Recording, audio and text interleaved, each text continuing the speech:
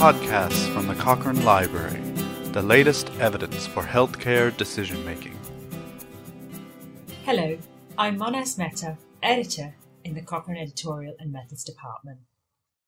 Postnatal depression affects many women in the months after having their baby, and one of the early Cochrane reviews looked at its treatment with antidepressants.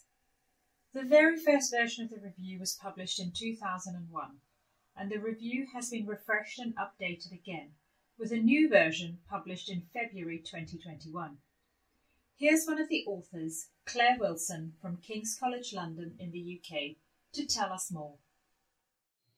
Postnatal depression starts within a year of a woman giving birth and can have serious short and long-term effects on the mother, her child and wider family.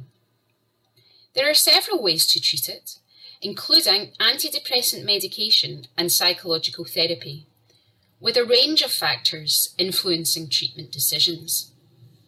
These factors include the severity of the depression and effects on the breastfeeding infant.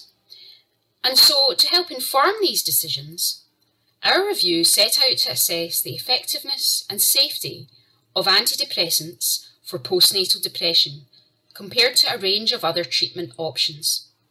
We searched for randomised trials because these are the most reliable study for comparing the effects of treatments, and we were able to include 11 studies involving just over 1,000 women. The studies compared antidepressants with placebo or treatment as usual, which may have been watch and wait or regular visits with a healthcare professional, psychological therapy, psychosocial interventions such as peer support or counselling, other drugs or types of antidepressant, or complementary medicines such as nutritional supplements.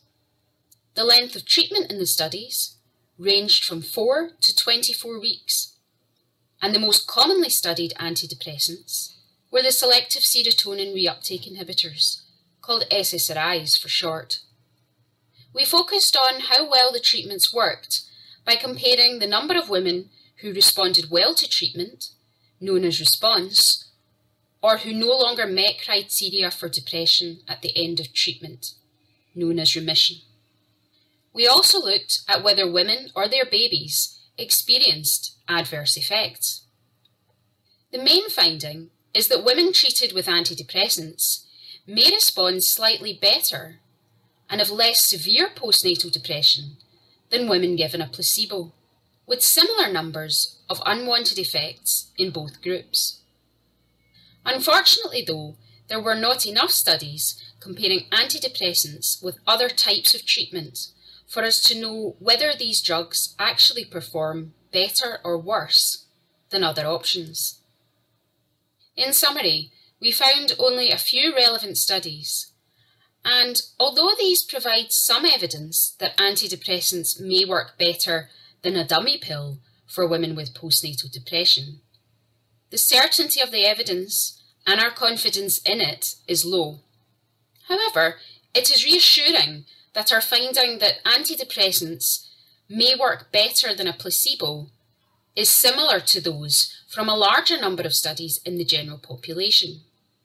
This means that clinicians need to consider study evidence from that general population and current clinical guidelines, along with the woman's illness history and current symptoms, when making an individualised treatment decision with her.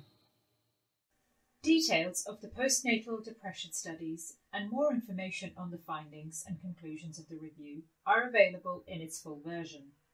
This is available at cochranelibrary.com, where it will show up in a list of reviews if you search for antidepressant treatment for postnatal depression.